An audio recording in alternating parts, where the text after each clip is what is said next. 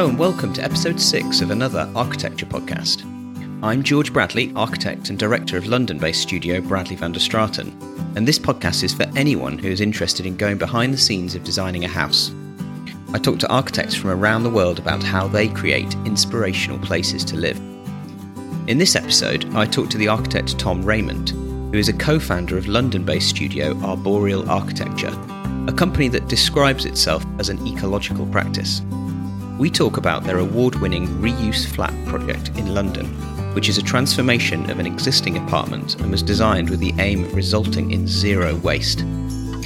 Construction is wasteful.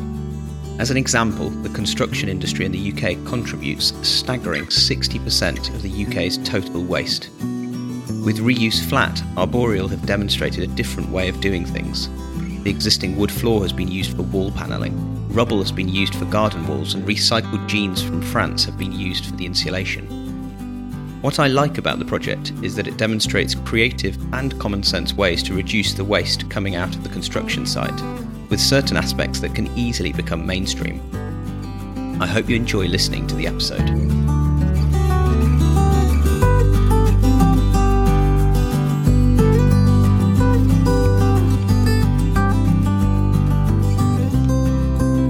Tom, thank you very much for joining me on the podcast. Very nice to be here. Thank you for inviting me. I'm going to start with a quote from your website because I think it's a really good quote and I'd like to sort of find out a bit more about it. But you've said, as architects, it's not about choosing the right coffee cup. It's about radically transforming the way we specify materials and design for their assembly and disassembly. I'd be really interested just to hear a little bit more about what you mean by that, because I think it's a really good analogy using the coffee cup. Yeah, thank you. I think it's a quote that points to the different values that we places on things and different priorities. And I think in any kind of attempt at living a green lifestyle, we're kind of surrounded by different messages about what we should be doing or not doing, what we should be paying attention to or not paying attention to.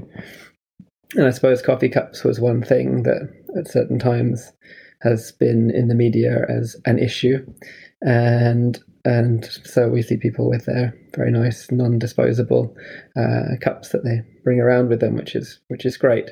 But as an architect, of course, what we may drink coffee, we may use disposable or non-disposable cups, but our impact in the buildings that we design and the materials that we specify is much greater.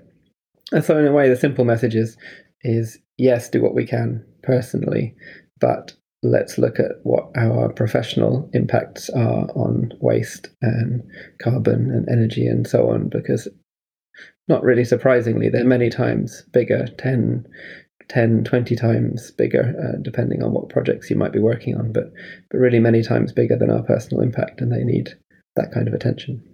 And that's kind of in relation to, and you've spoken before about how, it's a well-known fact that it's about 60% of waste in the UK comes from construction work, which is a huge sum compared to maybe something that's more frontline, like household waste and our everyday kind of recycling.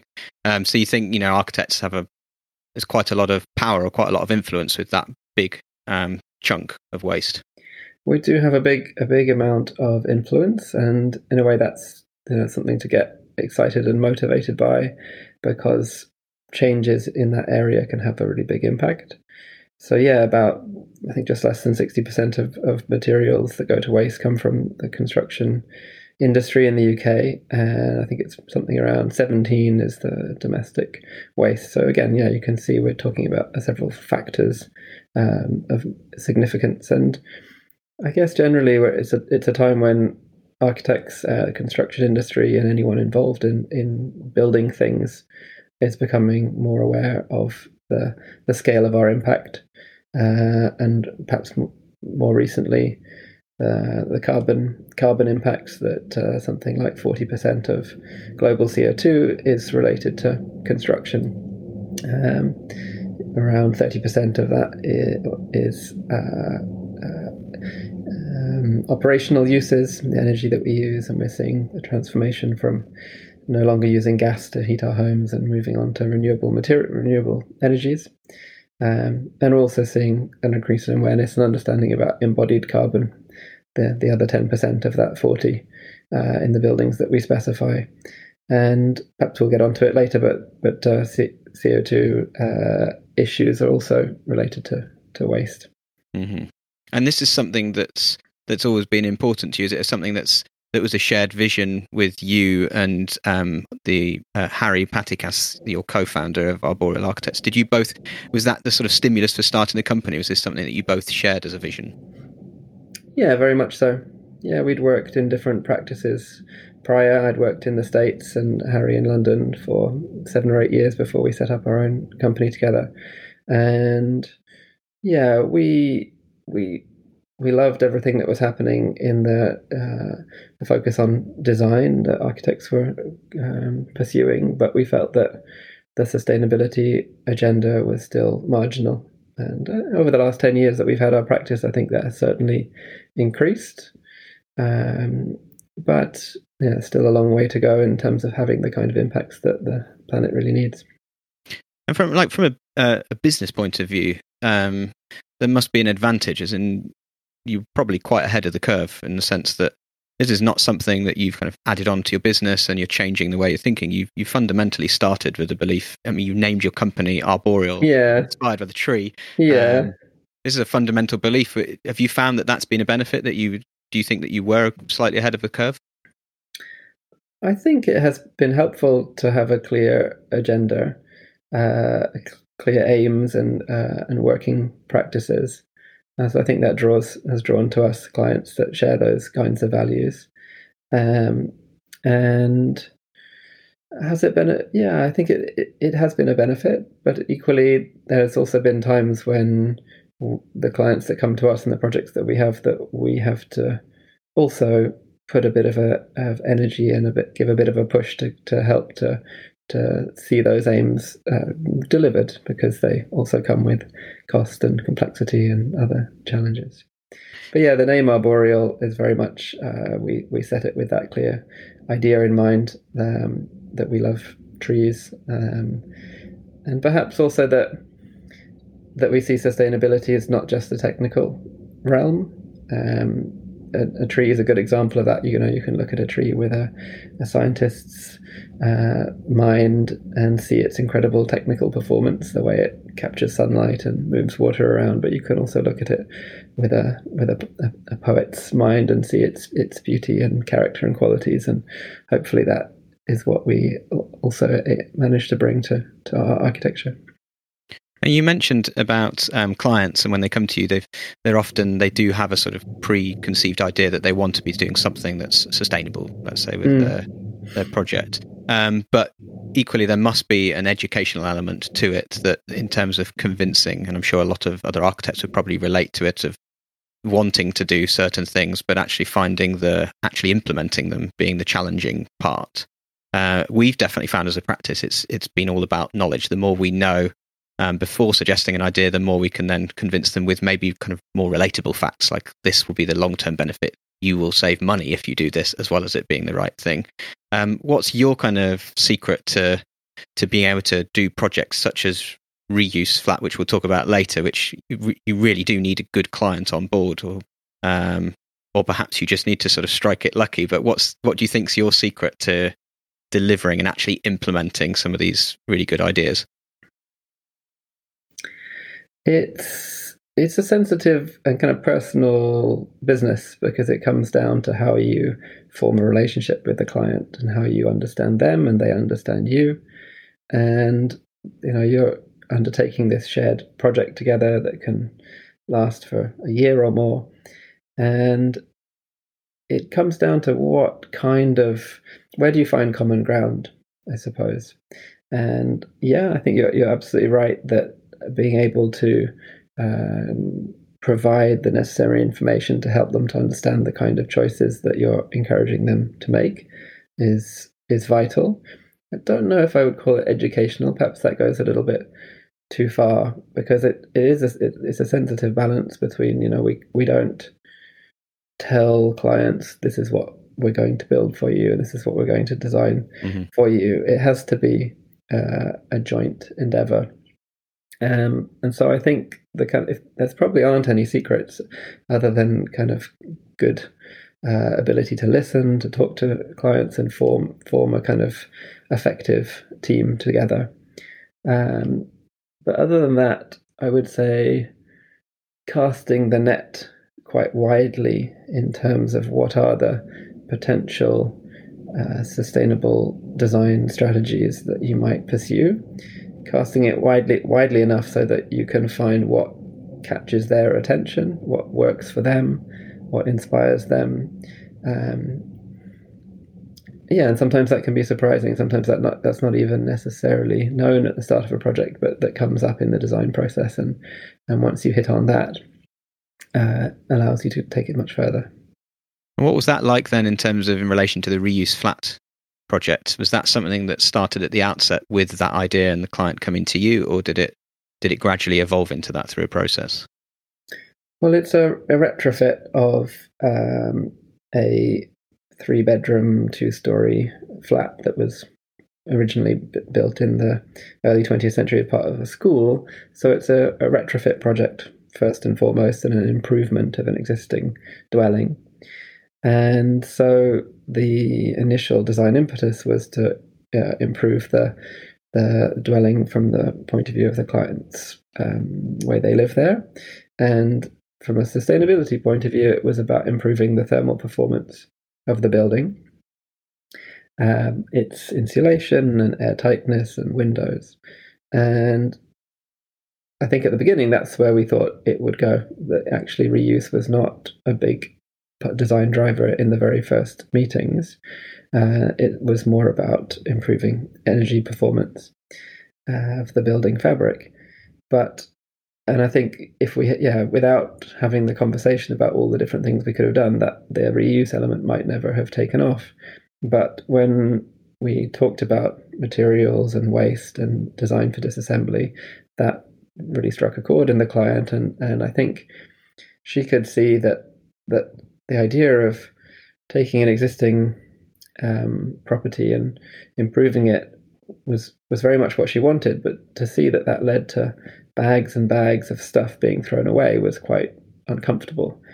And I think we all sense that in different ways, that throwing things away is uncomfortable, and it's something that you can see it doesn't work for me, but it could still work for somebody else, or it could be recycled, and it's clearly a way of living that is incompatible with the planet at the moment. There's no waste in the natural world, so we sense that waste doesn't make sense, and we shared that idea strongly with the client, and that led us to say, okay, well then, how can we eliminate waste from your project, and let's look for every way we can achieve that. And that led to some really interesting changes to the design and ultimately the success of the project. And presumably that was quite early on. Was that right at the kind of initial concept stage? It was in the early conceptual design. Within the first couple of months of working together, that we had those kind of discussions and hit upon the sense that reuse was the big idea that we could really put our attention to. Was that an idea that you've wanted to implement before? Why was it successful? Why did it actually happen here and get over the line? Had you been talking about it before and always wanting to do it and never quite finding that right chemistry and the right fit? Or was it a moment of thinking, okay, now this is a great new idea? Well, no, we have done it probably in almost all of our projects, but usually it's at the scale of a few fittings or a door here or there, or some timbers that we managed to reuse in the build. And I guess clients haven't previously been so kind of moved and motivated by that idea to really take it forward, and this one was. Can we just talk just a little bit about your background, maybe just before you met Harry and you both set up the company? I think one thing that's interesting is your upbringing. You grew up on the Findhorn Foundation in Scotland, which is a kind of eco community. It sounds very sort of different to your typical upbringing, let's say. Could you tell me a little bit about that and how that maybe influenced your views on architecture? Yeah, certainly. So the Findhorn Foundation is an intentional spiritual community of about 300 people who all live together in northeast Scotland. And intentional simply means that, people who've chosen to live together. It looks like a little village, but they're not there by accident. They've chosen to live there. And spiritual in the sense that it was founded in the early 1960s by a group of people who believed that everyone should have the opportunity to practice their own spiritual beliefs, whatever they are. They're not dogmatic. You don't have to agree to follow anybody else's beliefs, but that by giving an attention to them, that you can bring them more into daily life. Yeah, it's a very interesting place. Highly recommend anyone wanting to find out more about or visit it. And so it drew my parents to move up there when I was 12 years old. And so I spent my teenage years living in that community and then came back south to London to university afterwards. But in that 6 or 7 years that I lived up there in the community, it was really a fantastic experience, and I was certainly exposed to architecture, nature, design, and a lot of ideas about how we live on the planet, about communal living and sustainability. And in terms of education, were you educated there as well as part of the community? No, I went to a regular state school in the local town. At the time, there was a Steiner school, but only for primary age children, although that has since expanded and now I think has some secondary education there too. But so I went to a normal school, but spent a lot of time in the community, and with about a dozen other people my age, we formed a youth group in the community, and that enabled us to get involved with it more, because obviously it's quite an unusual place, and its primary function and income is as an educational centre. So there's lots of events happening, conferences and workshops and seminars and people coming and going. And so as a youth group, we could tap into that, and if there was an interesting speaker coming to talk, we could invite them to come and have a workshop with the young people.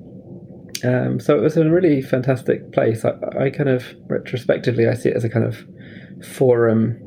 I think we have our experiences of our identity in school or our identity in our family structure, but to have a kind of wider community to be part of, I feel very grateful to have had that opportunity to meet people from different backgrounds, different countries, different ages, and really, especially as a teenager, to have a sense of how to explore my own identity within this communal setting was really nice. And what do you think that's given you in terms of an influence on how you now operate professionally as an architect? What kind of influence do you think that gave? Well, I certainly met my first architects in the community. I don't have an architect parent or family member, but I got to know architects there, and had the opportunity to have some very nice kind of mentorship relationships with local architects there.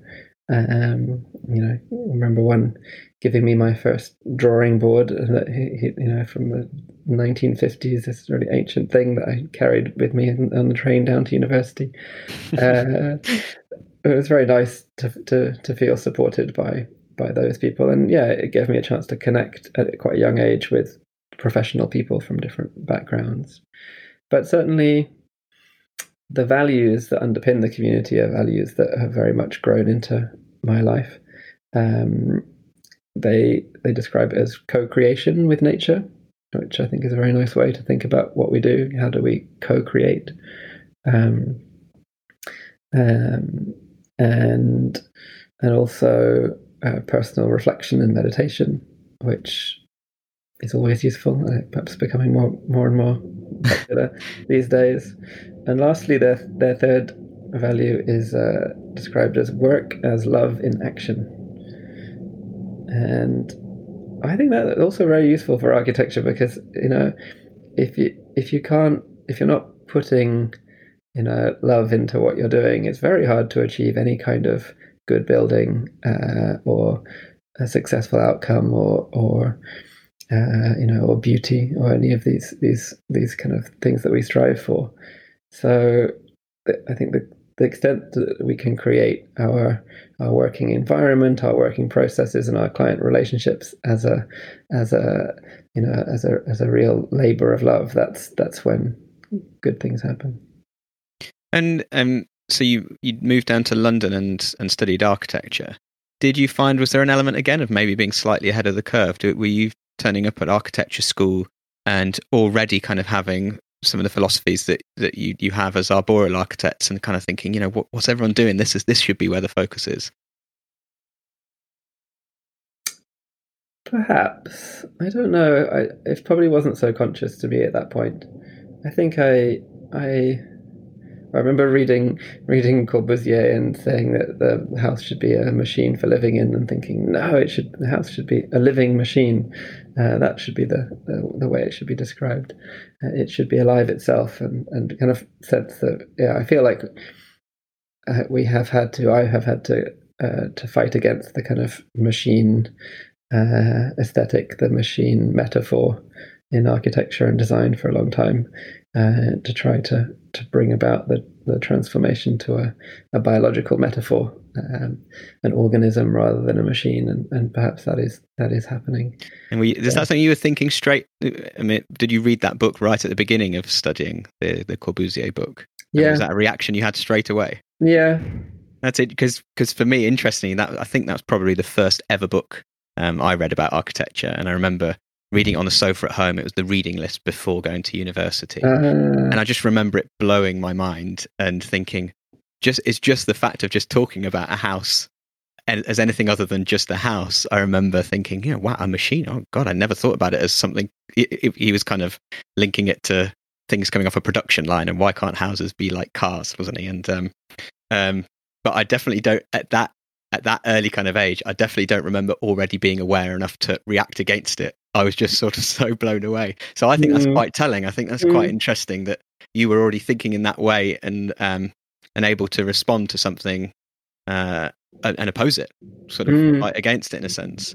But I always find it quite interesting when talking about sustainability, and particularly when talking with architects. I know that when I studied, it was 1998 was the first year I was at university, and there's this guy who did one of the modules was environmental studies, and it was fascinating. All the stuff that he was telling us is all the stuff that is still the messaging now, and I think it's quite a common thing to sort of feel, particularly in studying architecture 22 years later. Have we moved on that much in terms of the knowledge that we have, and not just even the implementing it? Do you have that kind of frustration yourself? I think the knowledge has moved on, and the awareness has certainly widened, and the media attention to green issues has widened. I think the continuing problem in architecture has been that the issues are tending to be addressed from an ethical standpoint first, and whilst the ethical standpoint is absolutely vital, it so easily becomes preachy or didactic or not inspiring to designers or to clients to do things only because it's the right thing to do. And so my frustration is probably that architecture has failed to better inspire people to do green design because it's more beautiful, more interesting, more wonderful, and limited the arguments to being to the ethical ones, which are good, but they're not enough to really lead to kind of deeper change. We have to change the way we build and the way we live because we want to, because it puts us back into connection with the natural world, because it it sustains us and gives us pleasure, and it's a thriving choice, not just if I should do this because it's better, but I don't really want to.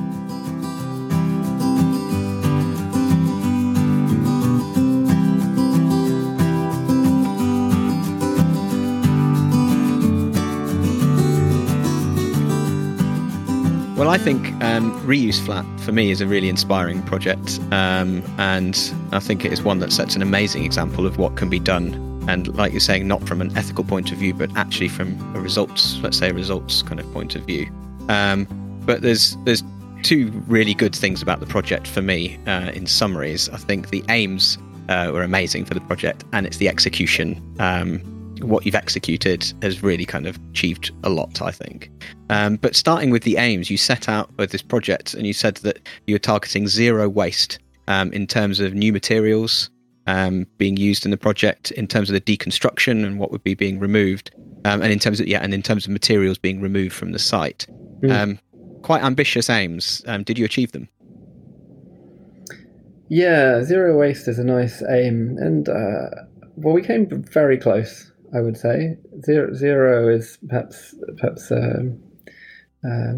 difficult to achieve, but I think that in a way it's the process and really getting to know what all these materials are and where they come from and how voluminous they are, because so much of it's hidden. I think that's generally the case with waste. It's out of sight, out of mind. We throw things away. We then once they're away, we never have to think about them anymore. And if when you walk around London, I'm sure you'll see, or in any city, you see big skips full of waste sitting on the side of the road, and you really, when you start to pay attention, you see that there's such enormous amounts of material coming out of buildings, and then enormous amounts of new material going into them. So we had to really get to know them much more intimately and closely, and in a more measured way than in any other project, in order to get as close to this target of zero as we could.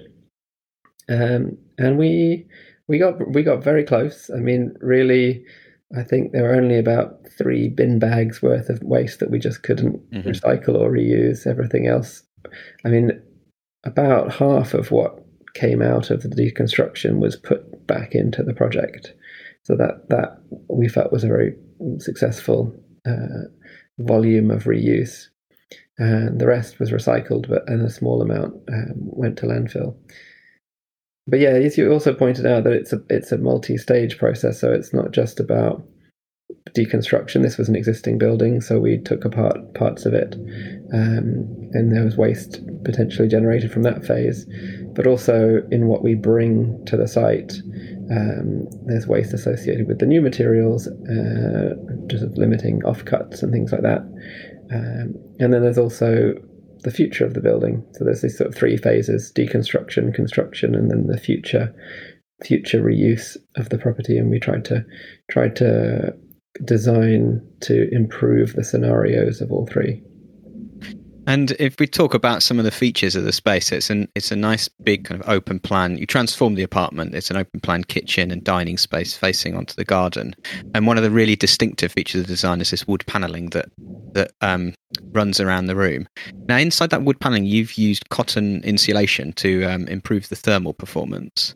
And can you maybe talk a little bit about what have you used there? Because that's thermal insulation is probably one of the worst products that's going into a house. You probably have to think very carefully about that. But could you maybe describe what that is, and also that interesting little detail that you've got that looks like a kind of cornice, but it looks like it's made out of the insulation? Yeah, it is. Yeah, so the first aim of the design, as you mentioned earlier, was that it was about improving the thermal performance of the building as well as the atmosphere of the primary kitchen, living, dining areas. And so a new lining to the walls was an early part of the design strategy.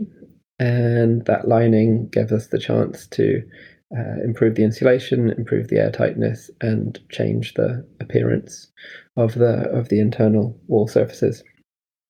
So we needed an insulating material, and because we were looking at waste as an issue, we looked for materials that had a recycled content or were wholly recycled. So we used Innertherm, which is a denim insulation.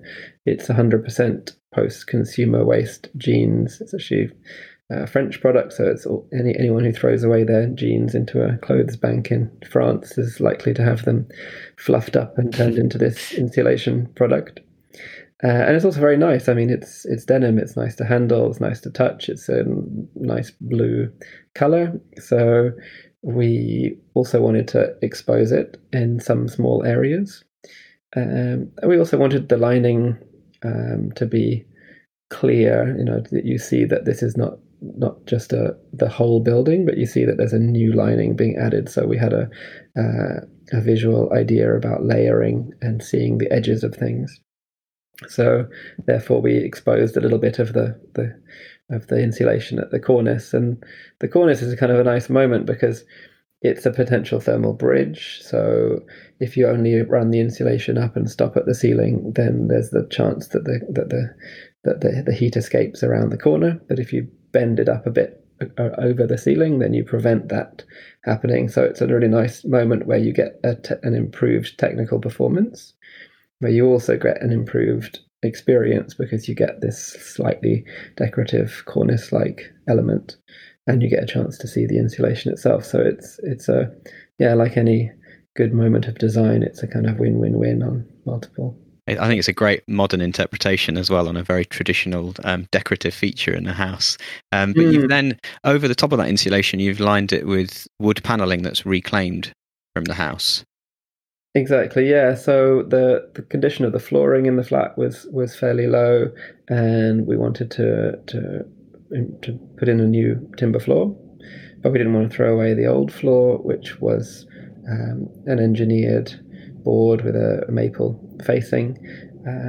Not great quality, but amazing to see what you actually can do with it. Even, often one of the barriers to reusing materials coming out of a deconstruction process is the fear, rightly or wrongly, the fear that it won't come up, it'll be broken, the process of taking it apart will destroy it too much.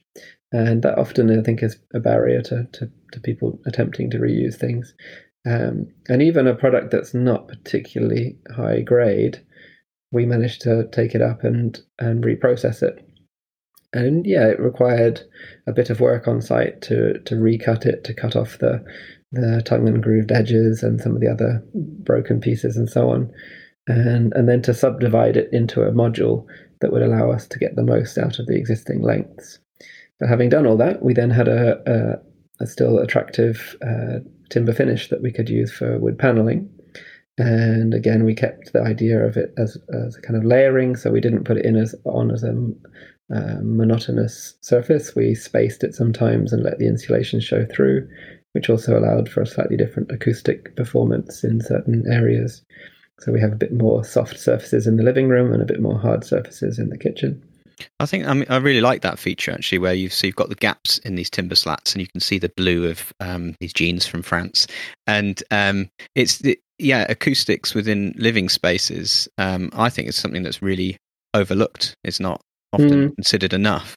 And like we've designed projects where we've done acoustic spaces that have got timber panels and insulation behind, but they're designed for music performance. But through doing that, I've always kind of thought, well, actually, this really needs to be pushed, I think, a bit more in the home. Do you think that's something was that intentional from an acoustic point of view to sort of soften the sound slightly? Yeah, certainly intentional. And yeah, I think it has had a positive impact. I think it's also affected by furniture and many other choices. But it is perhaps an undervalued quality in architecture, but an important one. And it brings to mind for me Peter Zumthor's lovely book Atmospheres, which I'm often recommending. And I think it's important to recognize that spaces have an atmosphere, and he talks very eloquently about that. And for us, the goal is to tie that atmosphere both into something that's personal and felt, but is also something that performs technically and works really well at the same time. And then these the wood panels on the wall, they're then fixed with fasteners as well, and you've very specifically not used glue. Why is that important? Yeah, the builder definitely thanked us for telling him he couldn't use any glue on the project. You'd be surprised how many times they love gluing things on. Um, but yeah, so yeah, we used exposed fasteners, but in the floor as well. Actually, there's no hidden nails; they're all visible screws. So we have to pay a bit more attention to what screw it is and how it's set out. But it's durable, and it gives you the opportunity to remove the paneling at any stage. And I suppose it's also perhaps one of the bigger picture questions is how much do we think about the future of our actions, their kind of long-term implications, and whether it's a coffee cup that you buy or a building that you design, these things last and they have lives beyond our imagination and beyond our involvement with them. So the fact that all of that wood paneling can be unscrewed means that in some future scenario, the client could take it all down and move it to another property. They could sell it, they could recycle it, or if they just needed to do some maintenance on some portion of it, they could take off a couple of panels and get access to it. So that demountability has a number of potential benefits in the short, medium, and really long term. And I think it's really important to have that longer vision about how buildings might be used. And you've done the same with the electric. So all the electric conduits, all the cables, rather than being behind plasterboard and, I mean, in most projects they're aggressively kind of cut into brickwork and blockwork, aren't they, with angle grinders? And but here you've chosen to expose those, and they're in metal kind of tubing. So presumably you can do the same thing there. You can change the electrics without disturbing the house too much. Yeah, exactly. It's recyclable and disassemblable, and again, it also becomes a design element of the building. If the screws are exposed, you got to know where you want them to be. If all the conduit's exposed, then you have to decide what the routing is going to be and how to make that a part of the character of the space. I think the demountability thing is a really interesting one. We've had Matthew Barnett Howland has been on a previous episode talking about Cork House, which is also very similar. It's been designed. The whole house can be taken apart, and all the cork, the brass, everything can be reused. And I know I'm completely guilty of the very first house that we ever did, me and Ewald, we built it ourselves. And because we built it ourselves, I think that's going to be my excuse. But my God, as we were doing it, we were like, how is anyone ever going to take this apart? Because we were so paranoid. We were building a stair and we thought, well, we've never built anything. So we were, there was nails and glue and everywhere. So I can sort of fully understand the challenge actually for the builder to actually be following this and actually constructing something demountable. But can we talk actually a bit about the builder? Because absolutely fundamental part of the process of doing a project like this. Is this somebody that has experience of this kind of work? Were they fully on board, or was it a battle? It was neither fully on board nor a battle. Most of the time. Good diplomatic answer. I mean, I do remember the very first time that I sent him the tender for the project, and he called me up and said, I don't know what this is. I've never seen anything like this. I can't possibly tender for it. It sounds great, but I don't know how I'm going to price it or build this thing. And I was like, okay, well, it was just someone who'd been recommended by a friend, and we had several other builders in mind that we'd worked with before, and I wasn't particularly bothered if he didn't, wasn't able to tender for the project, but he was the one that we ended up selecting, because somehow, again, through a bit of diplomacy and sitting down together and talking it through, he managed to convince him that it was feasible and that we would work together and collaborate. And I think that's obviously the only way is to create the conditions where collaboration thrives, and to find the people who are willing to do it. And he had a lot of in the end, he had a lot of willingness to work through the issues, and there were a number. It was not like a normal build for us, because it required a lot of reprocessing things on site, or a lot of unknowns. Anytime you're working with a reused material, you don't know. You can look at it, you can take up a couple of pieces, but you don't really know what the kind of condition it's going to be in until you actually start working with it. Mm-hmm. So it's a very different process to just ordering building components from a catalogue and having them delivered to site and knowing what they will be and knowing when you'll get them and what condition they'll be in and how they will work. There's a lot more unknowns to work with, and that required a lot of communication. And yeah, I mean, it did suit his kind of communication style, because he was the kind of contractor who would just want to have a chat on the phone every day at lunchtime, probably again at 8 p.m. He just wanted to talk about everything all the time. And that's one way to get through the unknowns and the difficulties, is just to keep talking about it.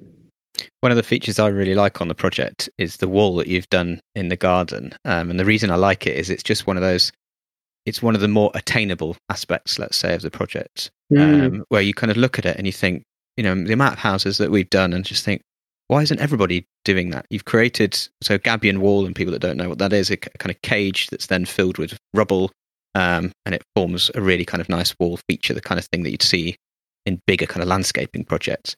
But a great way of just using some of the more difficult waste that would normally just go to landfill, go out in skips, would cost a client money, presumably, for all that skip space, and being used in the garden. Such a clever and such a simple idea. Can you tell me a little bit about the design of that? Because I think there's a few things going on, Sure. A few different materials in there as well. Yeah. I mean, actually, we realised during the project that this wasn't a particularly novel thing to do, as is often the case. Things have been done before in the past, we've just forgotten about them. But in the Victorian and pre-Victorian era, certainly in London and in other places, it was quite normal that if you demolished some part of a building, that you just buried it in the ground, you kept it on the site. And whilst we didn't bury any of our waste in the ground on the site, we realised that we needed a wall between the existing property and the neighbour, and we realised that we could use a lot of the masonry that came out of the brick walls in a gabion. And I think, of the single kind of design points that we made, this is certainly the most successful on kind of all levels, because it's really easily justifiable. It saved about 3 or 4 skips worth of masonry leaving the site, which would have been costly. It saved the builder the time of kind of loading the skips, and it meant obviously it saved buying materials for a new wall in between the properties. So yeah, we just took a regular galvanized steel gabion cages, which are available all over the place, very cheap, on a simple strip foundation, and then just filled up the gabion cages with the broken bricks as they came out of the building. And we did try to not to break them, and where we managed to keep some whole ones, we used those for paving.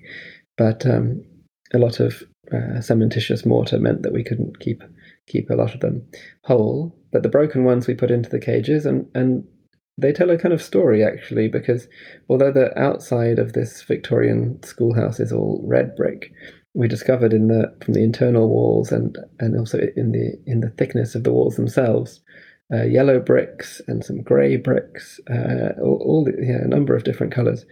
So we separated those out and laid them in a kind of geological strata into the gabion cages. Mm-hmm. So you can kind of see, in a way, the story of the deconstruction of the building relayed down as a kind of sediment into the wall. So there's a sort of poetic element of it, a very functional, practical element, and even a cost-effective one. And in the UK, we love a good debate about what to do with the fence and next door neighbours. Mm-hmm. Who should pay for what? Was the neighbour on the other side of this gabion wall receptive to the idea? Very receptive, yeah. I mean, the other great thing about gabions is that they have lots of little gaps and cracks and holes in them, which is great for growing plants up or planting little wall plants into. We also put a bit of timber into the top layers, which we drilled out, and that forms a nice insect habitat. And does work. I've been back to the site and seen the holes filled with bees myself. And luckily, the owner on the other side also enjoyed not just the appearance of the gabion wall, but the idea that this would be a wildlife habitat and a plantable element of their garden. And both neighbours have vigorously grown plants up and around the wall, and it's looking fantastic. About 2 years later now. So if somebody was planning a project on their house and they're inspired, so they've seen this project or they're listening, and they're really inspired to want to do something similar on their house, what's the number one piece of advice that you'd give them? I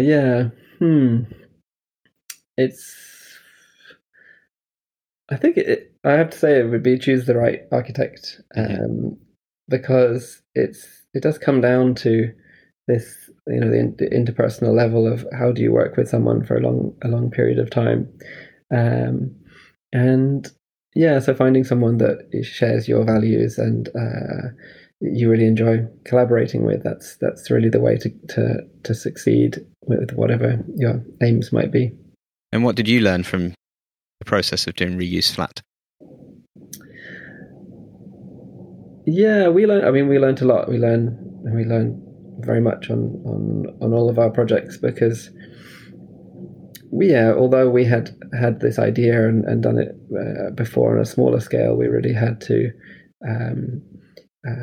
go a lot further than we had in the past. And so we learned a lot about auditing materials, which is something we hadn't really done before on a kind of in a thorough way. So about going to site, and luckily it's close to our office, so we go regularly and we photograph and measure and document all the materials that came out of the deconstruction. So in a way, we got a lot more kind of familiar with the stuff of buildings than we were before. And we also were thinking about the embodied carbon of materials. So at the same time as being concerned about the waste, we were also thinking, what kind of carbon impacts do these materials have, and also the materials coming to site. So auditing materials gives you this extra layer of information that you really know what's going in and what's coming out, and that enables you to make some different decisions about what are their impacts in terms of waste and what are their impacts in terms of carbon. I'm asking my guests, all my guests, the same three questions, and the first one starts with you, and it's about your home. I'm interested to know, what's the one thing that really annoys you in your home? Well, I live in a passive house designed flat that was built about 6 years ago, and it's quite close to the train lines. So it has a kind of double problem. It obviously has the noise of the trains when the windows are open, but also because it's very thermally efficient. It's amazing in winter. We don't use any heating whatsoever, but it does struggle with overheating in summer, which is perhaps an emergent design issue, and I think architects are becoming more aware of, and I believe it's going into building regulations in the near future. But how to managing acoustics and not overheating is an issue for us. But we're working on it. We're testing out different options, and I think that we're probably going to add some automated window opening devices so that we can open all the windows in the middle of the night when there's no trains and get lots of ventilation. And maybe that's something. We need our houses to be able to kind of manage these things in slightly smarter ways. I'm not necessarily a big fan of highly automated homes. I think they go wrong more than they go right, but there's one or two moments where you need a little bit of intelligence to make your buildings work. I fully agree. I think that sometimes there's quite a lot of focus on technology to achieve environmental and sustainable aims, and actually exactly as your company name and relating to the tree and the designs in nature, that there's so many sort of natural, simple things that can be done first before taking that route. I think our culture likes the idea that there's a technological fix to things, and that's kind of good for business, good for good for capital, but isn't always the smartest solution. There's also a lovely book that I'm reading at the moment that came out recently, a book called Low Tech, which is about smart solutions that have a low tech and traditional origins. And if you could describe one home that you've lived in, or perhaps that you've visited, that has made you feel happy, could you tell me what the house is and why it made you feel happy? So in between, we talked a bit about my background, and so I was growing up in Scotland and studying in university in London. But after that, I lived in the States for 7 years, and then in Los Angeles for 6, and I had the pleasure of visiting a number of the contemporary, modern and case study houses in LA. And John Lautner became a favourite architect of mine at that time. And there's several of his houses that are incredible. Silvertop is one that comes to mind, which is perched on this ridge in Silver Lake overlooking the reservoir. And it's really a joyful building, exuberant, curvaceous, bold, idiosyncratic, and really, really an inspiring space. And so if you could choose any designer to design you a home, who would you choose? Well, attempting to go with Lautner. He's a bit of a hero of mine. We've got a couple of old VHS videos of him talking about his work, which I like to look at periodically. And I think he would definitely be one. Otherwise, maybe Carlo Scarpa is another good choice. Another hero. Yeah. What a genius, looking at his drawings. Is it really true that he used to draw with both hands? Did you hear that one? I haven't heard that one, no. I remember that's what I always heard about that. One of the, don't know if it's true, if that's a little mythical story about Scarpa. But I picture him drawing away with both hands and creating these amazingly composed pieces of architecture. And also perhaps if I could be even more specific, maybe I could get him to not only come back from the dead, but to do a retrofit type project where it was not just a new build design wholly from his mind, because so many of his great works are retrofits and additions and alterations to existing buildings. And I think he more than anyone managed to capture the pleasure of two different architectural languages talking to each other, such as in the Castelvecchio project, of course. Tom, it's been great talking to you today. Thanks for joining me for this session. Yeah, really a pleasure. Really nice to talk about these things, and I look forward to listening to your other podcasts.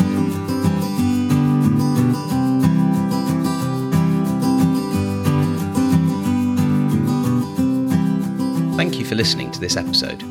If you'd like to find out more about Reuse Flat and about arboreal architecture, then please visit the website at anotherarchitecturepodcast.com, where you will find links to their work.